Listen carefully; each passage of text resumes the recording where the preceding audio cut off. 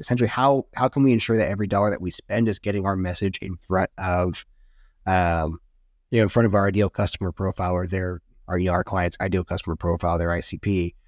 That's really where like the top 3 to 5% of marketers separate themselves from the pack, is that they can leverage channels that they already own to maximum effect and do that in creative ways. Tired of awkwardly trying to sync up messy marketing channels between email, social, web, and more? It's a jungle out there. In this episode, we'll talk about how to coordinate your campaigns across all these touchpoints and more. We'll dish on creative ways to craft seamless customer experiences, avoid embarrassing messaging fails, and level up your results with some sweet omni-channel magic.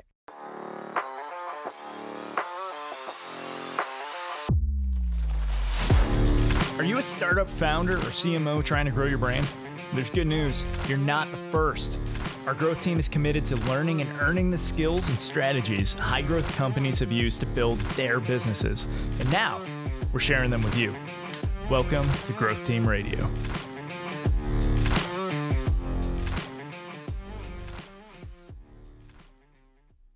Welcome to Growth Team Radio. I'm your host, Mallory Kuhn, and I'm joined today by Matt Kennard, Senior Growth Marketer at Lean Labs. Hi there, Matt. How are you today?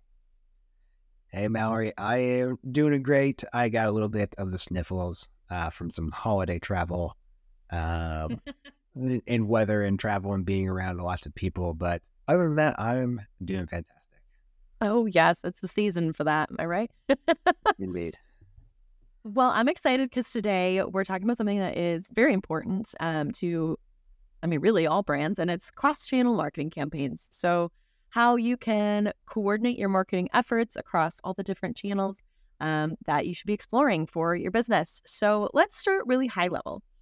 When we're talking about cross-channel marketing and we're talking about B2B, what channels are we talking about? What channels should B2B marketers be concerned with when they're building their campaigns? Yeah, so there's kind of the tried and true whenever you talk about just specific channels, not tactics, but channels. There's the tried and true one. So there's obviously your own website, right? Particularly your blog if you're wanting to drive organic traffic, which most people are. Most people need the traffic in order to turn those into leads. But you got your own website. You have emails. Hopefully those are to a targeted audience who has opted in to marketing emails, and you're using good list segmentation practices.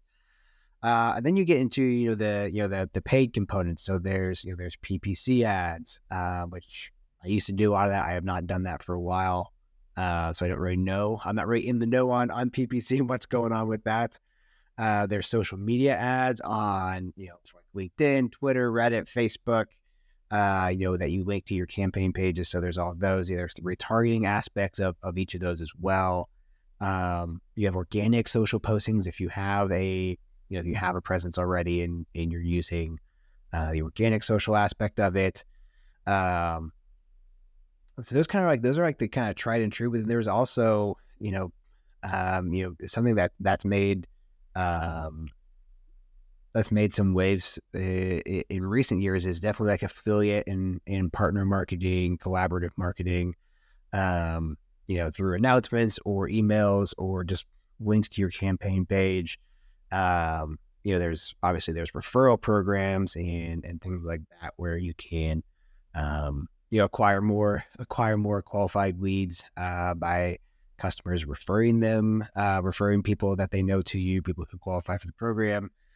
There's also, digital PR efforts. So PR style pitches to niche industry outlets to earn links. There's influencer marketing. I'm not really talking about, in the B2B space, not so much like someone on TikTok doing a dance or whatever, something like that, but just influential people in your space who people trust. We talk about the concept from Russell Brunson a lot internally at Lean Labs, the Dream 100, people who are known in the industry, who you partner with, or maybe they help you promote it.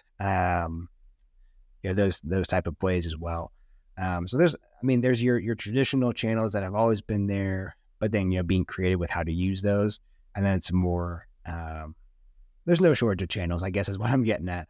Now really the challenge comes in deciding which channels you want to use. and are going to give you the best chance for success in your marketing campaign. And it's usually, I always start with, I feel like it's best to start with what you already have, what you already own before jumping into something new. So like, obviously with your own website, you're collecting contact information through forms. So you can use like form submissions, or if you have things set up for life cycle stages, lead, MQL, SQL, etc. You can use those properties to create, more segmented email lists. Again, we want to make sure our email lists are being sent to, being sent to the right target audience.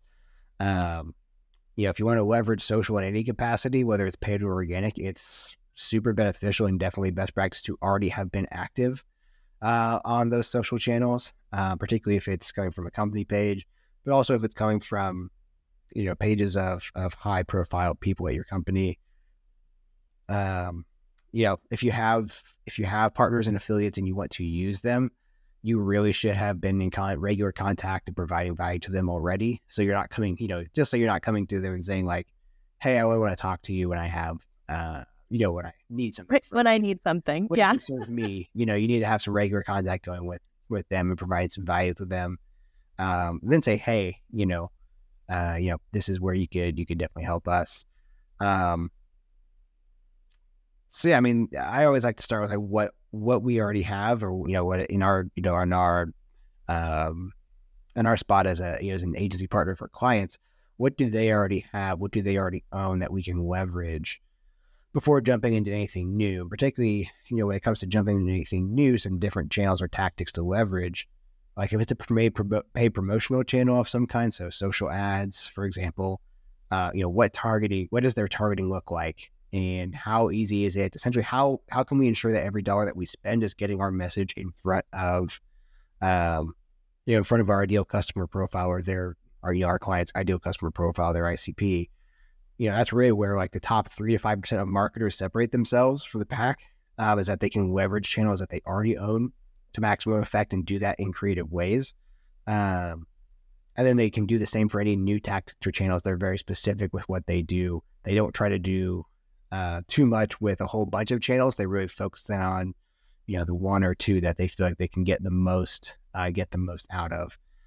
And then once the channels and tactics are decided upon, of course, then the best marketers are also elite when it comes down to, to message consistency across campaign touch points. So that was a lot about, there's a lot that obviously there's a lot of channels out there, and then deciding which to use comes down to what do you already have that you can maximize, and what new channels, what new tactics can you get up and going quickly, and ensure that your investment in those is going to get to the right people and give you the best ROI for that. Yeah, I think that's all really valuable. So, because it's easy to think, for B2B that maybe you underestimate how many channels you have available to you. Especially when it comes to social, right? A lot of people don't necessarily think about social, but for a lot of brands, it works well. So I think it's important to lay out all the options, but I really do agree with it and appreciate that final point of, yeah, there's a ton of options, but the answer isn't to, just go scattershot and try a little bit of everything. It's to really hone in on a few and kind of stake your claim. But we're going to be, obviously cross-channel. We're doing several, more than just one. How do you ensure messaging consistency across each channel, but also each touch point? So, and I think it's especially important to consider radically different channels. So you want to hit the right tone for the channel while still keeping your messaging consistent, which can be a tough and tricky balance to strike. So what's your take on that and your kind of advice for marketers looking to do that? Yeah, so I think there's a few kind of foundational handrails, that you can refer to them as handrails that can guide you when you're creating messaging for different channels. I mean, to start, and this should be, this is very basic, but you should really look at what your brand guidelines are for voice, tone, and style when it comes to messaging. If you're campaign messaging, unless you are, there's always an exception to the rule. And this feels like a pretty rare exception, but unless, if your campaign messaging is a vast departure from the way your brand normally looks or sounds or feels, it's going to create some dissonance with your audience. Obviously there's, again, you can find examples of where brands did depart from that in a very radical way. More than likely, they're going to be leader brands who have the ability to do that because they're so well known. It's not something that smaller B2B brands can generally get away with. But it can work. But it is the exception. So you have to be on tone, on style, and on brand. And your brand guidelines are a good place to start for that. I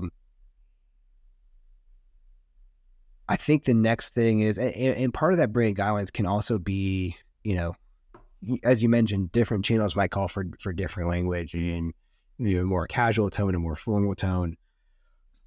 I think if you have your brand guidelines set in terms of what your voice and tone looks like, you can be flexible by channel if it calls for, for example, like email subject lines, like you really have to earn that open. You have to be creative with your subject lines in your preview text, right? So it may mean that you have to use emojis or other attention-grabbing copy you may not normally use, or that may technically be, quote unquote, against your brand guidelines in order for people to just open your email. And that's okay. You just have to define. You might just have to define some channel-specific rules in your brand guidelines or in a creative brief, which is another aspect of this, another kind of guardrail of ensuring that if you have in a cross-channel marketing campaign, that you have everything set up the way you want and messaging is consistent. The creative brief should lay out key phrases and points, to get across to the market. That helps everyone who's going to be involved in the campaign, whether it's designers, whether it's developers building pages, copywriters, customer support folks who are going to have to answer questions. That's a channel that we didn't even talk about yet. But so the support side of it, the internal side of it, it just helps everyone be on the same page. And it's like, this is the one central hub for this campaign. And this is how we're going to say things. This is how we're going to refer to things. These are our key points. So everyone's on the same page about that. And then I guess the last bit is just making sure that your language is essentially SME approved. So are you using the right terminology for the market? Are the words that you are using what they would use to describe their problem, what they need, or, the kind of broader context of the market?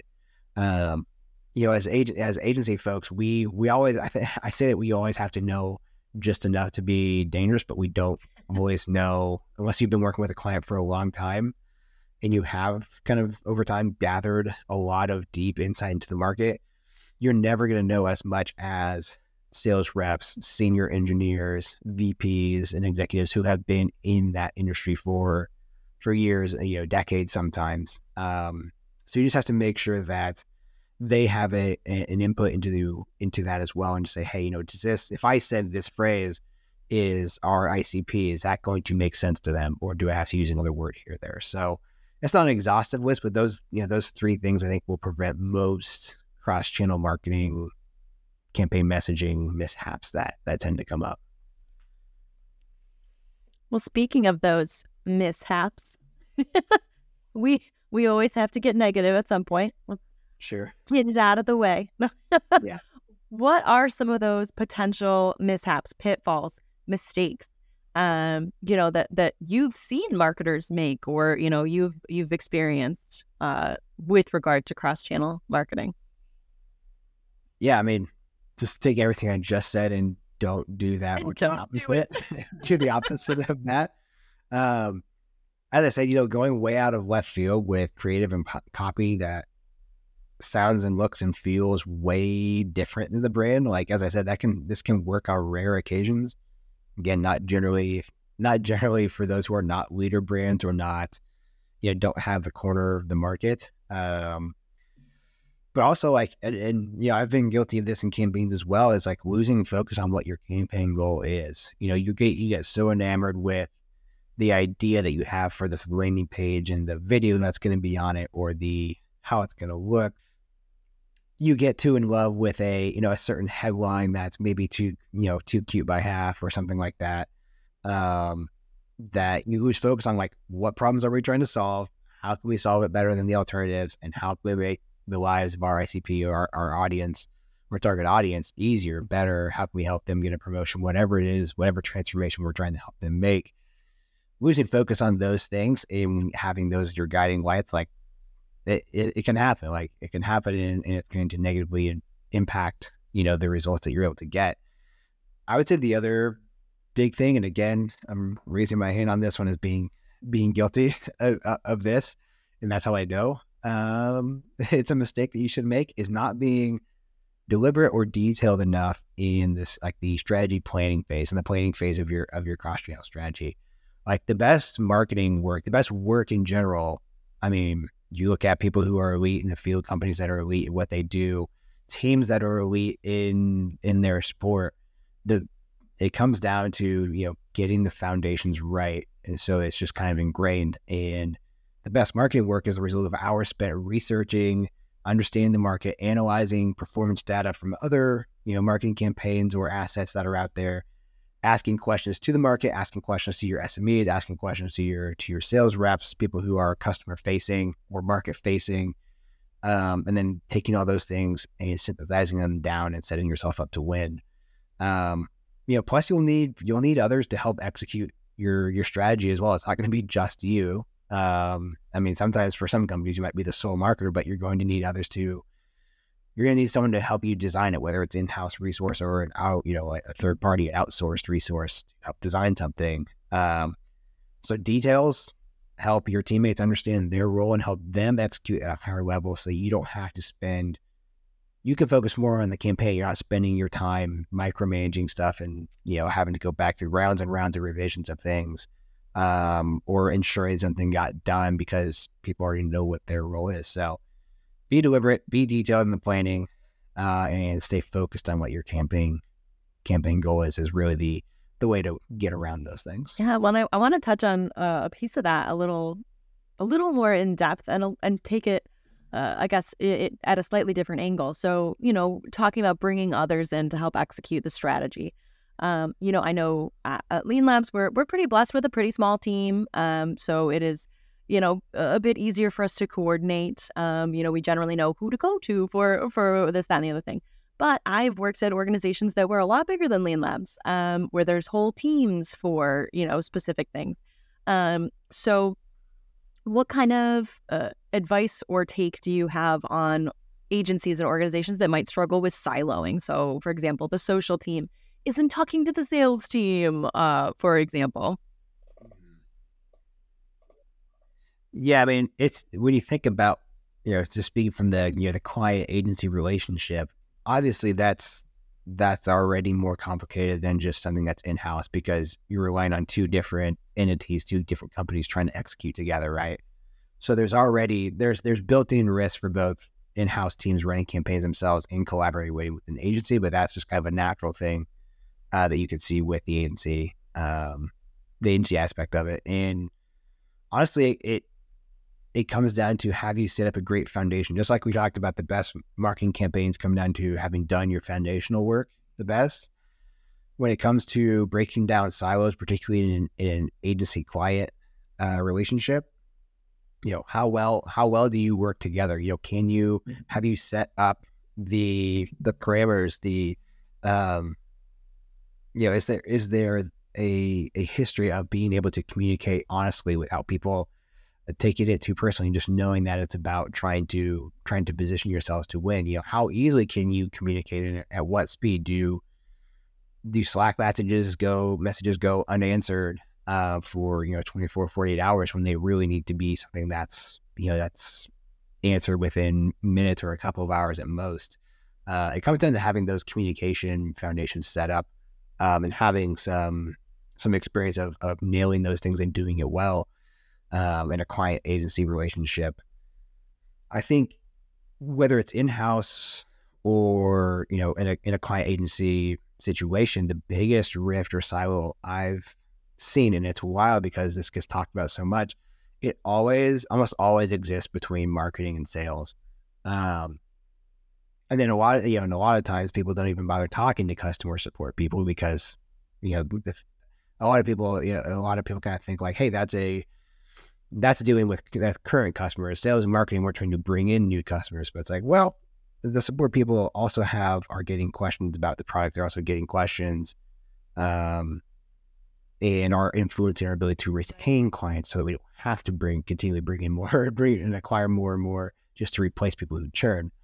But there are, getting back to marketing and sales alignment, I mean, just go look at podcast episodes. I mean, there are so many podcast episodes and LinkedIn posts and books and other opinions about marketing and sales alignment from people much smarter than I am. So all I'll say is that, like, sales and marketing folks have to be talking regularly and have to be talking transparently.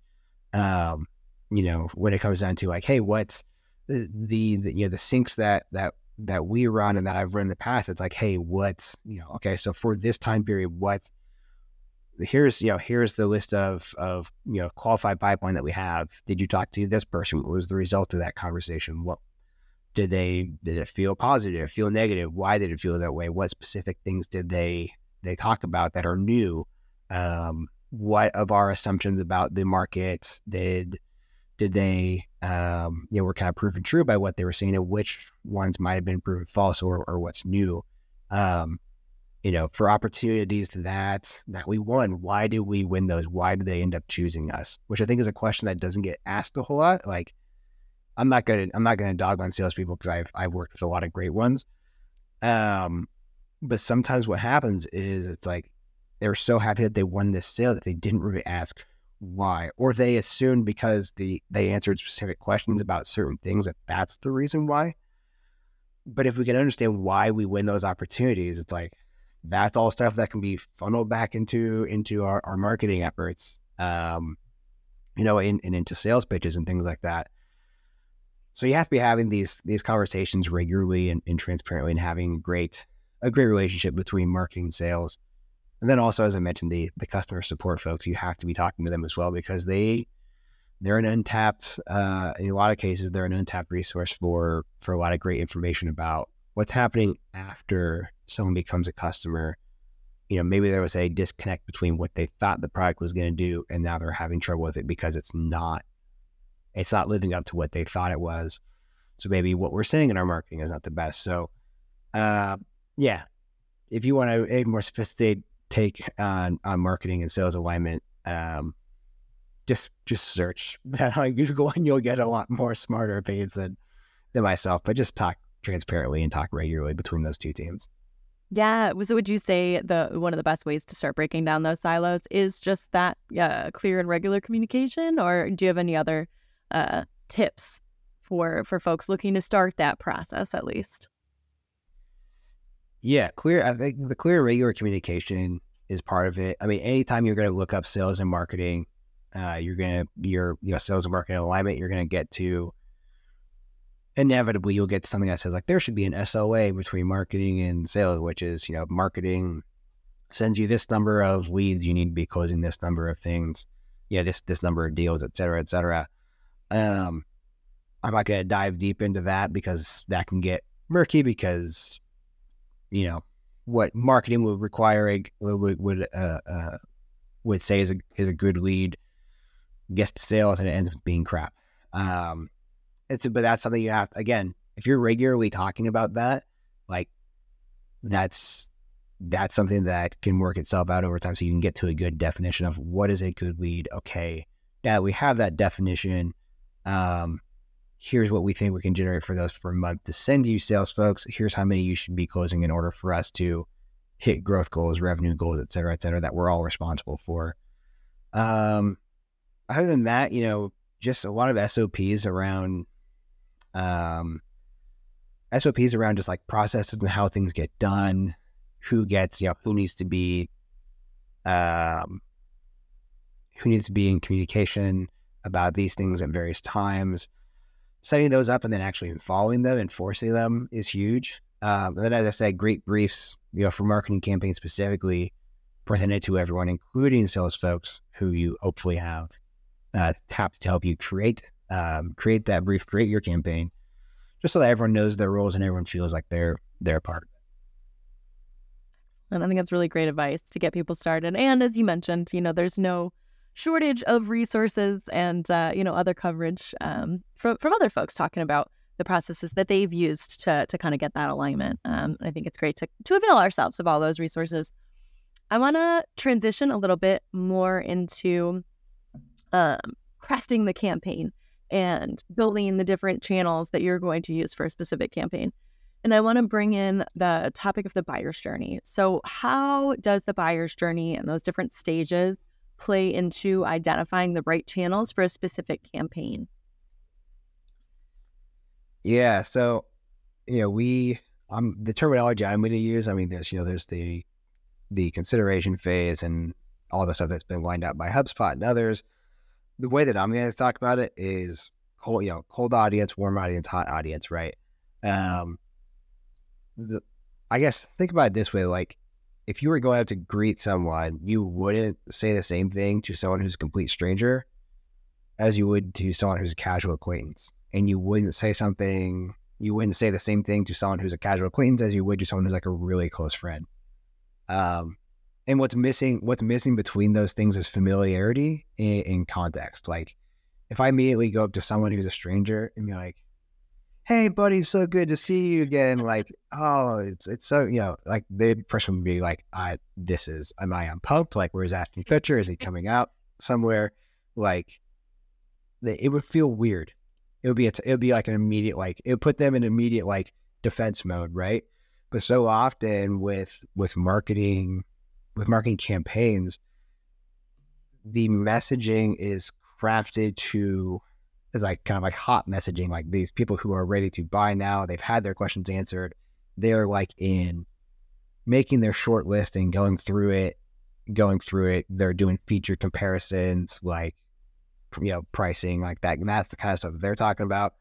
Like, so many campaigns are only focused on that, yet they blast their message to, and that's like 3% at any given time, that's like 2 to 3% of the market, right? And kind of that of any market is in that mode, but they're blasting that messaging to the other 97% of the market who may not even think or know that they have a problem, or is just starting their researching process for that. So it's like, no wonder that so many marketing campaigns don't work. It's because the messaging isn't aligned to people who are in various stages of their buyer's journey. So like a cold audience, if I come at them with like buy now, feature, or hey, this is a brand new, better way to do this thing or solve this problem, but I don't even know I have a problem, I'm not aware of it, or I don't think it's as big of a problem because it hasn't been explained to me, and I also don't know who you are, I don't know your brand, I'm just seeing you for the first time, like that's gonna fall flat. It's they're not ready for that type of messaging, and so it's so easily ignored by them because it's just more noise that doesn't speak to where they are. So when you're identifying your channels and tactics, who you're talking to and what context they have and experience that they have with your brand, the problems that you solve and how you solve them is just as important as the channels and tactics themselves. And so you have to be very clear about, maybe within your cross-marketing channel, you do have, if you're doing like, if let's say you're using LinkedIn ads, for example, you would want to break down like, hey, these are our cold messaging ads. Here's who we're using, who we're targeting using LinkedIn's targeting to reach for those things.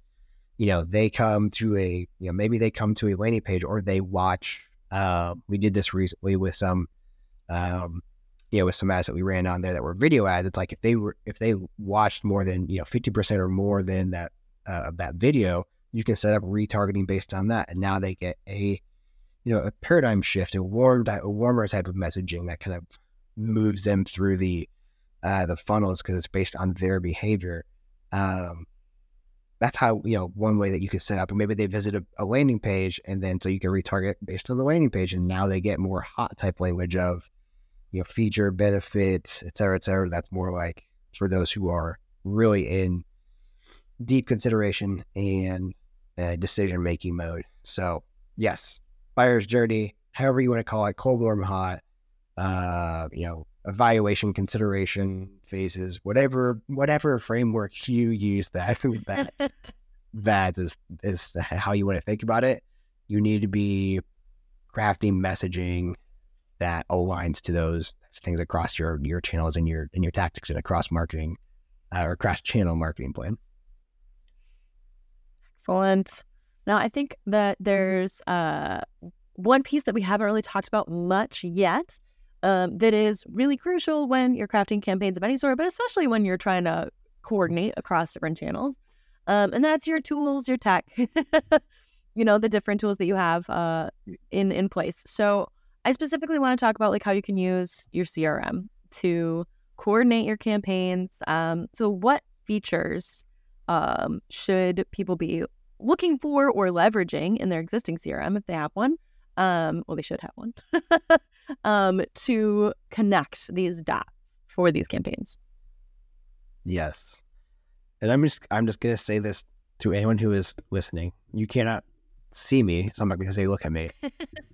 If you're in your car, look at the center console. Look at your radio. Look at your radio. If you're listening to this on your phone, look at your phone and just listen to me, which is for way too long in my marketing career, the companies I work for either didn't have a CRM or it was a crap CRM. Not going to name any names, but it wasn't HubSpot. I'll tell you that much. And so I had no ability to pull lists or make lists or do anything based on demographic or firmographic information. We had to literally pay for any kind of email list that we wanted. Oh, geez. So you're just flying blind. Yes. Yeah. And so for that period of my life, all of my marketing campaigns sucked. I'm just going to say that. I don't know if they won. So this is all that is to say is that all the tools that are out there, yes, you need you need all the marketing tools and everything, but your CRM, I have found from being pre-HubSpot life with nothing to now being in HubSpot and seeing all of the powerful features that the CRM has, which I have tapped into 5% of those, I want to say probably, that it really does, it can make or break your campaign. I mean, it's basic stuff from like demographic and firmographic information, which is pretty basic, but then you layer on top of that, let's say that gives you a list of 2,000 people in your database, in your CRM that you can reach out to via campaign, through emails or whatever. We'll say emails just to keep it simple in this example. Okay, but then you layer on top of that, okay, of those people who fit those demographic and firmographic criteria, you also then go into the behaviors. So what forms have they filled out for certain resources? Have they converted on certain like top of funnel resources that you've provided? Have they visited specific pages that indicate a certain level of interest or curiosity? So like a pricing page or case studies, for someone who's doing that, they're on top, in addition to other behaviors, you can kind of start to infer some things about these people, where they are in their journey. Couple that with like life cycle stage, where are they at? Have you, are they just a lead, someone whose contact information that you have? Are they someone who sales has talked to before and, they just they didn't say no, but they also didn't say yes. So they're just kind of there in your CRM and they need constant communication. They need some other form of communication. One thing that I really contact property that I really liked is like looking at deals that were, or opportunities that were marked as closed and lost, and looking at the reason that is put in there. There should always be a reason. Just like when we talk about when we win deals, why did we win those? If we lost them, why did we lose them? Right. And if it's like ended up losing to, a lot of times it's called no decision. They decided not to make any change, whether it's with you or someone else. They're sticking with what they have, their incumbent product, their incumbent way of doing things. To me, that indicates like, hey, we didn't demonstrate that this is our way, whatever client is that we're working for. We did not indicate that their solution is their way of doing things. What it unlocks is a massive transformation for them. That's going to make their lives easier. That's going to help them attain their ultimate goal, their ultimate outcome. We didn't do a good enough job of that. Right. Demonstrate that value. Yeah. Right. So I mean, that's all the stuff that you can get from your CRM. I know there's a million other things that I have not mentioned, and again, there's so many ways that you can tap into the CRM. I have not tapped into half of them, of things that you can, things that you can do to build super segmented audiences. But like, that's the CRM is in addition to your CMS platform that you have, email, if that's a big thing for you, landing pages, like those are all kind of the destinations, but in order to get the most targeted audience, the audience that's most likely to convert, you have to be using the data, making the most of the data making the most of the data that's within your CRM, right? Going back to that principle we talked about early on of maximizing what you already have before you start going outside and paying for email lists. If you're doing that, please don't do that. Or using other, supplementing that with like ad platforms and things like that. Like CRM really helps you make the most of the data that you do have, the contact information that you do have to, again, as I said, make the most of to maximize what you're going to get out of that and set yourself up for a successful campaign. Amazing. Yeah. So the big takeaway, you need CRM. Right. Yeah. Just go back through and cut out everything I just said except for the first part of it, and just say you need a CRM. There you go. That works. And one that's easy enough for marketers to use, because as I said, there are CRMs out there from people, from brands, companies, Fortune 100 companies that are supposedly industry leaders, and those things are not easy to use. If I have to continually ask people to pull lists for me like that, no. Yeah, it's not user-friendly enough to like actually help you empower each of your marketers to take control of their campaigns. Yeah. Yeah, no, thank you. That's a pass for me. Well, we've covered a lot of really great and valuable information in this episode. And so I want to close things off with an example that kind of brings everything home. So do you have a creative example that you've seen of a successful or effective multi-channel campaign, and what was so effective about it? Let's kind of just talk through a real world example if you have one. Mm-hmm. Yeah. One of the brands, I know that they're kind of a larger brand, and so people are gonna like, oh, if you're looking for like a small brand making it big, I'm sorry, I don't have one of those for you. But one of the brands is Zendesk, and I encountered this. I don't think that I've really ever gone to their website a few times. So I've gotten some remarketing, some retargeting ads on like LinkedIn for those, and the look and feel of those was consistent. The messaging was consistent. I mean, think about why people would go to Zendesk, what type of solution that is, what they're selling, ultimately what they're helping people achieve. The LinkedIn ads I got align with that. I've heard them as sponsors on podcasts, and their ad reads. It sounds like someone just reading their website to me. I haven't gotten any emails from them. I don't think I've ever given them my information. But I do know that they also, just having looked at their website, I looked at their social media accounts. It is all lined up. They have some webinars that they do. They have some events that they do. Haven't actually participated in those, but from the registration pages, from everything that I've seen from those, they all line up. I mean, the messaging is tight. It's particularly in spaces where you have limited time to capture someone's attention, like a LinkedIn ad. Someone's scrolling through their feed. The messaging is tight. It's focused on a specific pain point. It's engaging enough to make you stop and look at it, even if you don't click on it ultimately, because I don't need Zendesk. It's just, as a marketer, just looking around at how other people do stuff. But I was really impressed with their with their use of cross-channel stuff. I'm sure they do other things that I just have not seen. But that's one that I've seen a fair amount. So another example that I have is Zapier. So again, curious that they're both brands that start with Z. But I have gone to their website a few times. We do use them in a limited capacity for some automation stuff. We have some Zap set up for stuff for our agency, but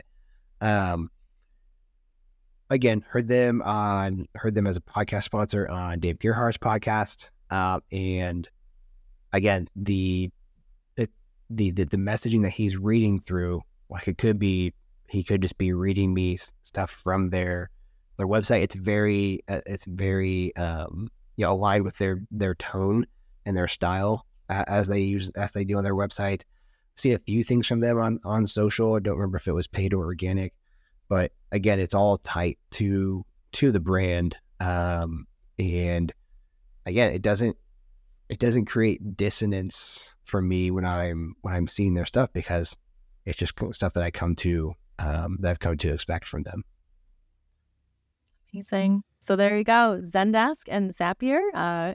Folks, go through and check them out, see what they're doing, and maybe use that as a bit of a template for doing your cross-channel marketing.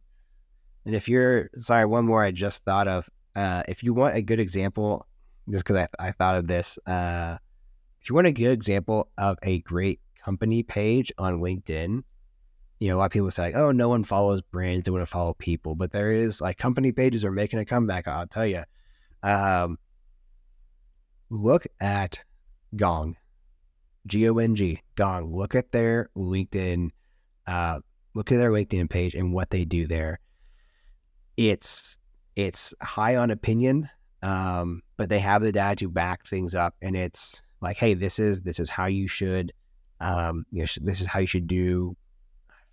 Forget exactly what it was, but like, hey, it's very tactical type knowledge, but they back it up with, like, this. We've seen this to be true because X% of companies in their sales, et cetera, do this. Like, they really back it up well, and it aligns with every single other thing that I've seen or people I've encountered from Gong, whether that's their CMO being interviewed on a podcast, or their website, or other people talking about Gong, or sponsoring another podcast. Like, it all lines up super well. But I wanted to make that point because there's a lot of our audience isn't on LinkedIn. They're not doing stuff on LinkedIn. Company pages don't work. Like, just go look at Gong and look at the interaction they get on every single post, because whoever is running that for them, well done to you, sir or madam, because you are killing it, and it's a great distribution channel for their voice, their messaging, and their unique insights and their unique take on their industry. Amazing. So Zendesk, Zapier, and Gong, go check those guys out. And that wraps us up for this episode on cross-channel marketing. Thank you so much for chatting with me about all this today, Matt. I think it's really going to help folks out. Absolutely. It is my number one thing I like to do in my spare time is talk cross-channel marketing, particularly with the great Mallory Kuhn. So glad to have been here. Excellent. Well, thank you everyone out there for listening. Don't forget to subscribe so that you never miss one of our episodes. And if you have a moment, take a few seconds and rate and review the show on your favorite podcast application. Until next time, this has been Growth Team Radio.